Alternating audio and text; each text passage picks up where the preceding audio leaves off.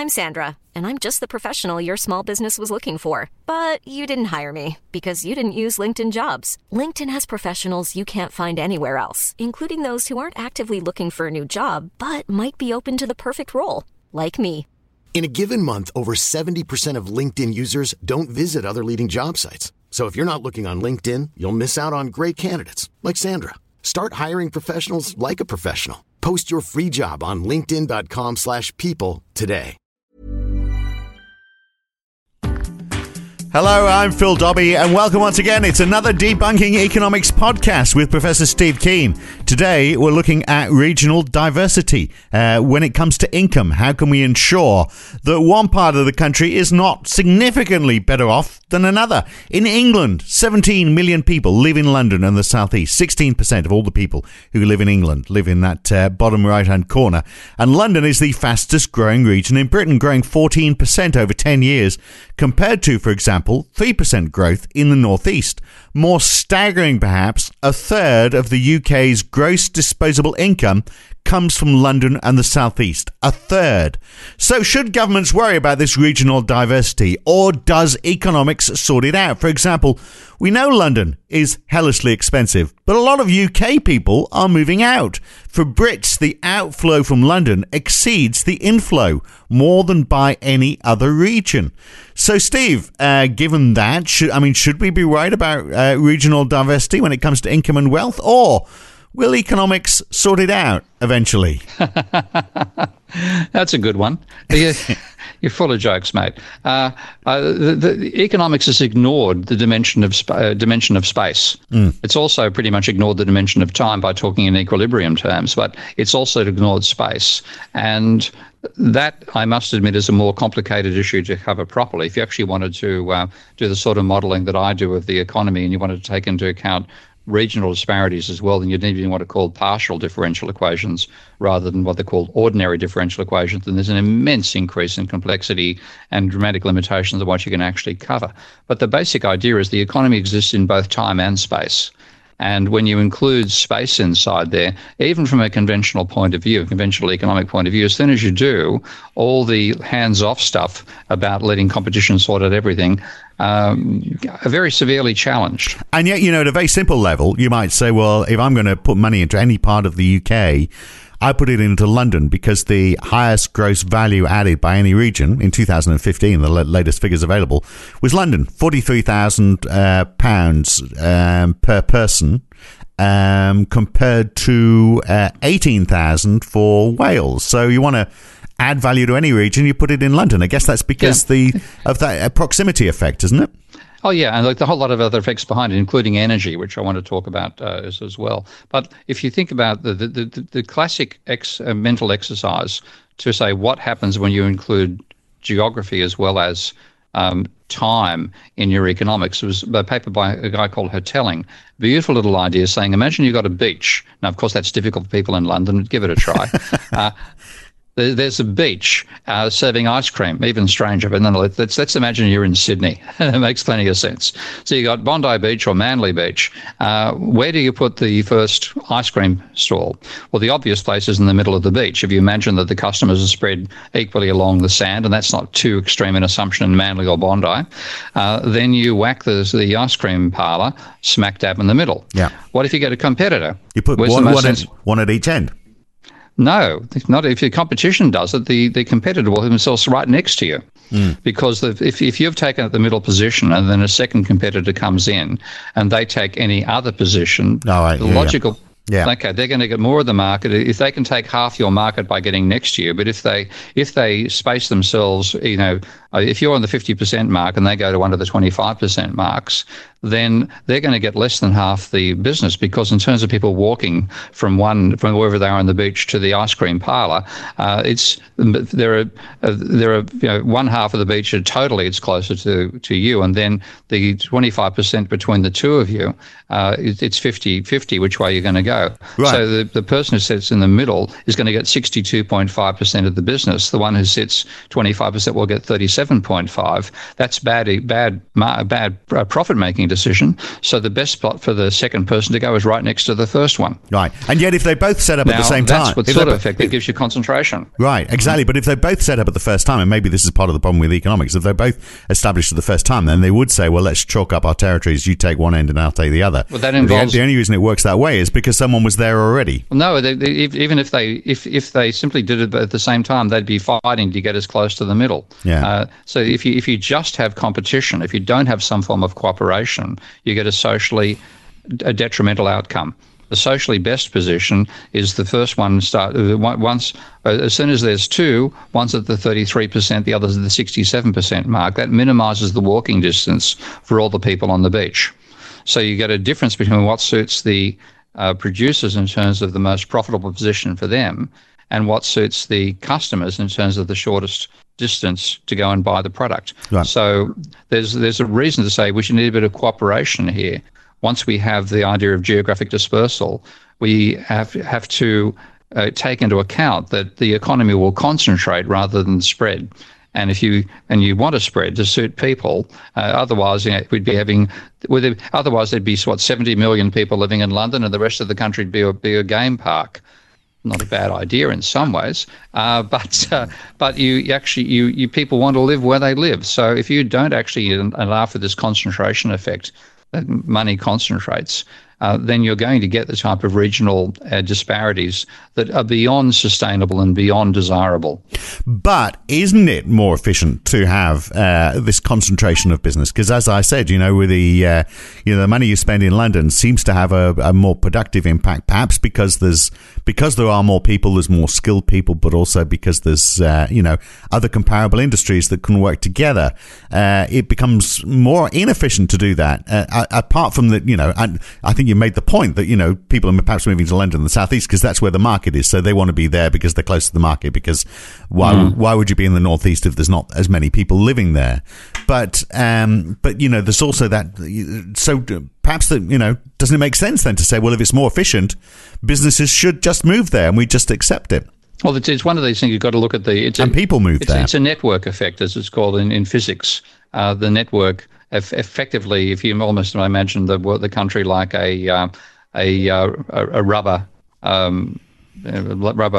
mattress, then the tendency is the bigger the particular build-up gets in one area, the more it will suck air from people from elsewhere. And that's a positive in some ways because it gives you these creative concentrations. And this is vitally important. This is the reason a city like London can be so successful, because so much industry is occurring here. I mean, not industries, unfortunately, it's mainly the financial sector. But if you go back to seeing how these things actually first occur, it's often because of either a political seat of government type effect, or it might be because some invention occurs. To go back to the days when the Midlands was where industrialisation first occurred. People needed to come there to work the new innovation, whether that's spinning jennies or new ways of making iron and so on. And they form the concentrations around them. And this is something which it's something which can concentrate excessively. And what you get with London, of course, is the impact on this is that people can't afford to live here.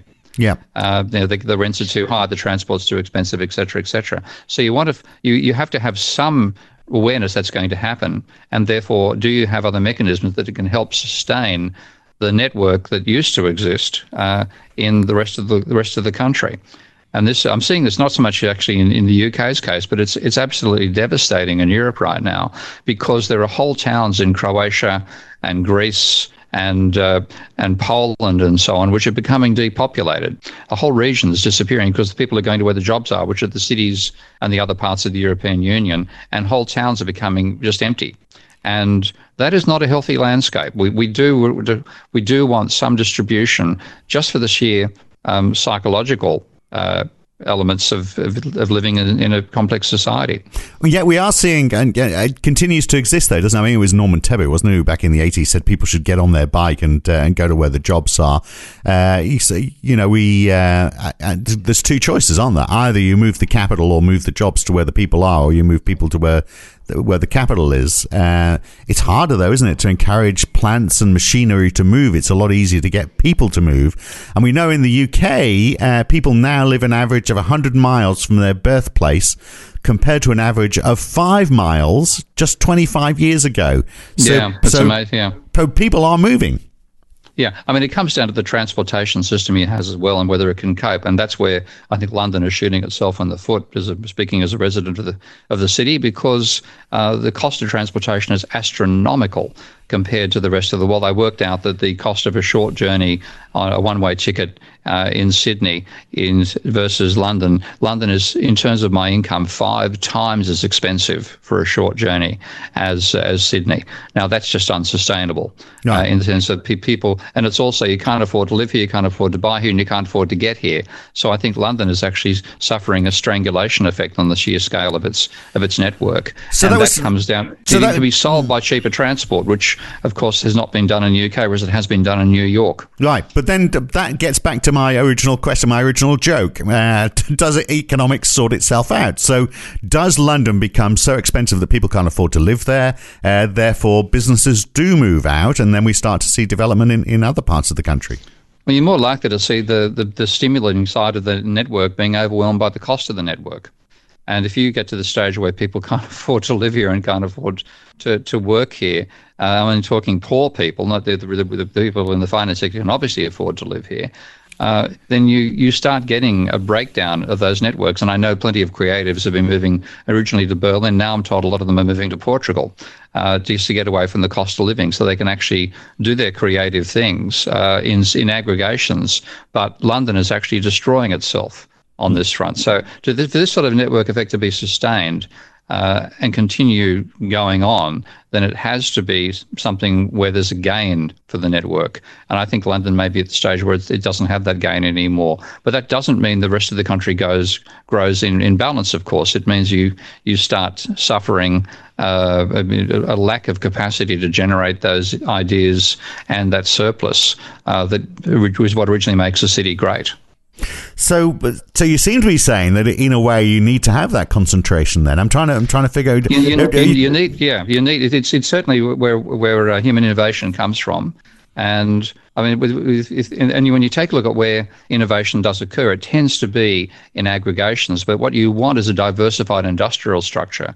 That means you can have that popping up all over the country rather than just happening in a couple of regions. So Michael Porter's work on this, I think, is extremely useful. Michael Porter wrote the book called The Competitive Advantage of Nations as opposed to the Comparative Advantage of Nations. And in looking at where do innovations occur, he worked out that it tends to be where there are firms which are aware of each other and supplying a particular market and are competing with each other and competing with a sophisticated clientele as well. And that combination means that the firms are trying to one-up each other and the customers are trying to get the hottest, latest product. And that'll give you a creative burst in a particular town, which then becomes the basis of the industry in that town and sustainable for that reason. And then another town can have a different form of industry. The classic that I think in Porter's book was the northern region of northern Italy, where Lamborghini and Ferrari and Maserati and so all evolved. You know what Lamborghini's original business was? No idea. Tractors. Right.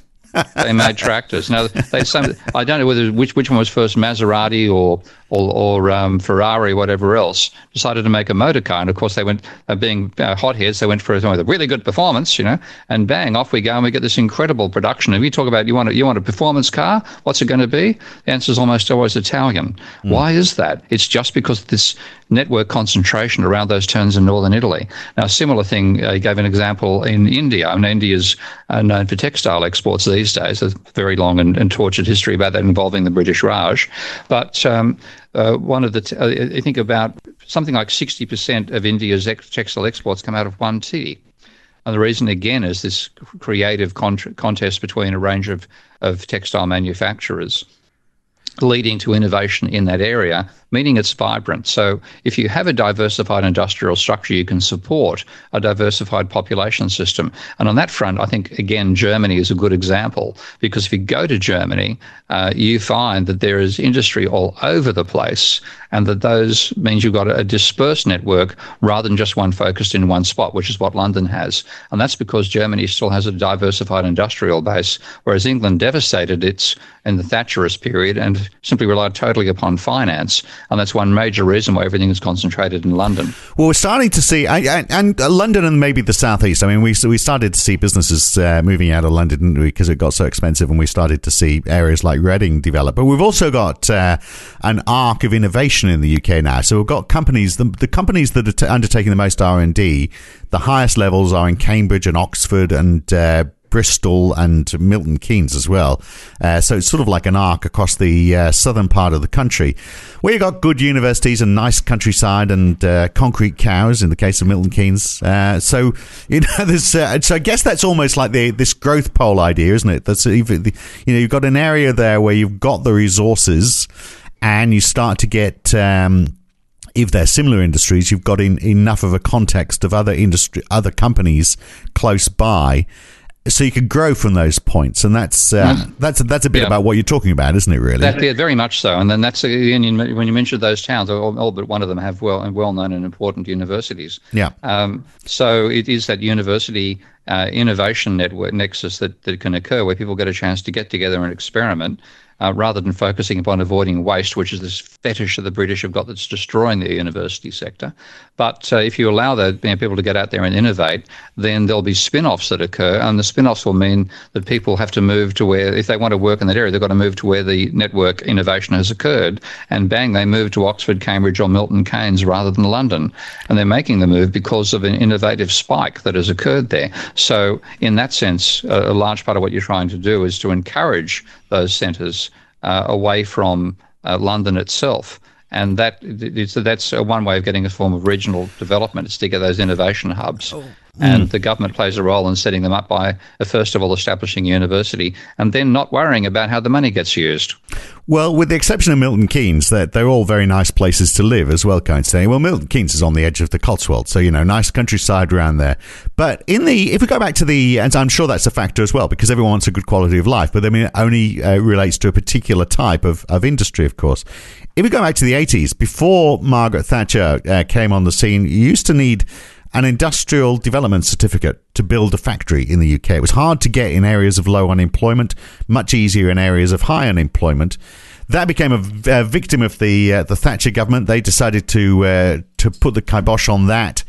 And since then, we've had a massive decrease in the amount of money that is spent on regional assistance. So was that a mistake, first of all? Does that idea of IDCs seem like a good idea, or could that just prevent businesses? I think this is part of the argument, that businesses would just go, well, we don't want to go up north, therefore we'll go to Italy. No, in fact, there was a bad idea. Like so much of what Thatcher did, the only reason it appeared to work was a dramatic increase in the size of the financial sector. And that was basically a speculative bubble which burst back in 2008, 2010. So the idea of trying to encourage that without putting a heavy hand of direction at the same time, this is part of the problem. The English seem to everything can be solved by a dose of additional bureaucracy. Pardon me, I meant bureaucracy. And that's the problem. But the idea of having the dispersal, seeing it as a positive, having a large network, sets of networks rather than just one, is sensible. It's a question of whether you can actually achieve that. In the bureaucratic way, it tends not to work. The innovation hub does tend to work. Yeah, but if it's just a question of we'll give you some sort of financial incentive, that's for a whole region. That's not going to ensure that you're getting this, this group of industry. Isn't getting a group of industries together all at the same time? So isn't it a question of timing? It's it is. It's something. I mean, again, this is where the work of the Atlas of Economic Complexity, I think, is so important. That is an international study done in Harvard University by data scientists looking at what actually enables countries to grow. And they find, again, that it's diversified industrial structures that grow rapidly rather than specialized ones. But their point was that you develop new industries out of combinations of old ones. And to some extent, you can't force that. So if you try to do it in a heavy-handed way, you're not going to get there. But if it's easy access to funds for innovators, then that is more likely to be successful. And again, my favorite example of how innovation occurs comes back to the beach again. And if you have a country where there's a sail manufacturer and a surfboard manufacturer, then somebody's going to think of sailboards at some point. But they're going to have two local suppliers they can work with to create that product. And then you're going to get a bunch of people trying to compete to make better ones. And then you get a carbon fiber manufacturers coming in and so on. And finally, you've got a vibrant network where there's both cooperation and competition at the local level. And that's the pattern you want to achieve. And it comes down to saying that what matters as well isn't just the economy, it's the social structure you've got as well. So the French have been much more emphatic about the need to maintain their countryside and small farmers and so on than the English have, not because it's economical, because it maintains a sort of country that France wants to be. But there are large parts of Britain which are very pleasant places to live. And, you can't help thinking that there'll be people who would be saying, well, I'd rather live in those towns perhaps than rather live in the congestion that London faces, which is perhaps why, as I said, Cambridge and Oxford, very nice places to live. Same with Bristol and Bath and around that area. Good universities and a good opportunity to innovate from there. So can't you do the same thing in other parts of the country? Let me give you an example. My mum lives in Northwich in Cheshire, which is an area which used to be, employment was dominated by the chemical industry. ICI had a plant very close by, and nice countryside in Cheshire. Northwich, a nice enough place, but it's just for, no growth at all there now. They're building a lot of the shops are closed. The answer has been to build a new retail centre. And yet in this new retail centre, they're not building new offices or new infrastructure apart from the ability to go shopping.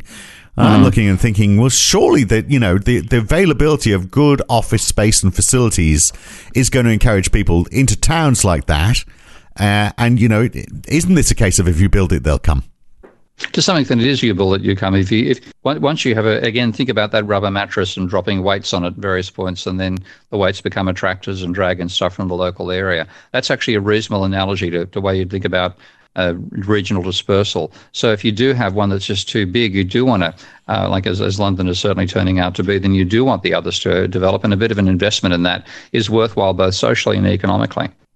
And the growth pole approach. So the idea that you say, well, okay, we need to put, because we need to encourage industries to cluster, let's focus on growth points rather than let's give the same incentive everywhere. Let's try and get people to come into points where the regional economy can grow from a centre that we see grow. Yeah, and again, that's the network effect which matters, and that's why I think a lot of the ideas coming out of computer science are more useful than anything in economics on that front. Yeah. Well, okay, point to finish with. Expenditure on regional policy at its peak in the UK has never been more than 1% of GDP. So hardly surprising it's not having a big impact. They just need to spend more money on it somehow. Yeah, I think that's a good point. You simply have to say that you're not going to try to work this out in a short-run return. It's a question of what's the tapestry of the country that develops out of this over time. And to some extent, even if it doesn't make money, if it loses money from the government point of view, the government's, as we said earlier, is partly its requirement is to create the money. So if it creates it by maintaining a regional diversity in the economy, that's not a bad way to do it. Okay, but here's the problem with this final question, and I know the answer already. If you could live anywhere else in the UK other than London, would you? Quite possibly, yes. Oh, okay, you surprised me on that one. No. I find Bristol's a very attractive little town. I miss the beach, and Brighton sort of has something that resembles one. Sort of. And I'm actively thinking about Lisbon as a potential base for what I do. All right. So, okay. Yeah, so in terms of not in England last time I looked, but yeah. Yeah, that's true. Well, they tried. But yeah, in that sense, I would be willing to move. But again, partly for me, the difficulty there is, of course, as you know, the network effect for me being in London is astronomical. Yeah. So I just walk across the road to being interviewed by radio stations, French 2024s at the next roundabout. It's hop on the Bakerloo line to get to the BBC. Yeah. NBC means a bicycle ride over to the city. I mean, that sort of thing. The network effect means that I'd be really paying a large cost to move out of London. So you're quite right. Your overall expectation, while I'm doing what I'm doing, London's where I have to be. Absolutely. Being the media tart you are, it's hard to live anywhere else, isn't it? Indeed. Steve, I think we've sorted some of this out. More money seems to be the answer anyway, that's for sure. Good to talk. See you again soon. Okay, bye. Yeah, geography, the missing dimension of economics. That's it for the Debunking Economics podcast for this time. We'll catch you again very soon. I'm Phil Dobbie. That was Steve Keen. Thanks for listening.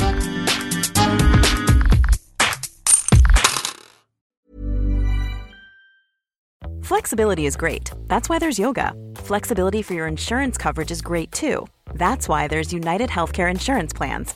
Underwritten by Golden Rule Insurance Company, United Healthcare Insurance Plans offer flexible, budget-friendly coverage for medical, vision, dental, and more. One of these plans may be right for you if you're, say, between jobs, coming off your parents' plan, turning a side hustle into a full hustle, or even missed open enrollment. Want more flexibility? Find out more about United Healthcare Insurance Plans at uh1.com. If you've enjoyed listening to Debunking Economics, even if you haven't, you might also enjoy the Y-Curve. Each week, Roger Hearing and I talk to a guest about a topic that is very much in the news that week. It's lively, it's fun, it's informative. What more could you want? So search the Y-Curve in your favourite podcast app or go to ycurve.com to listen.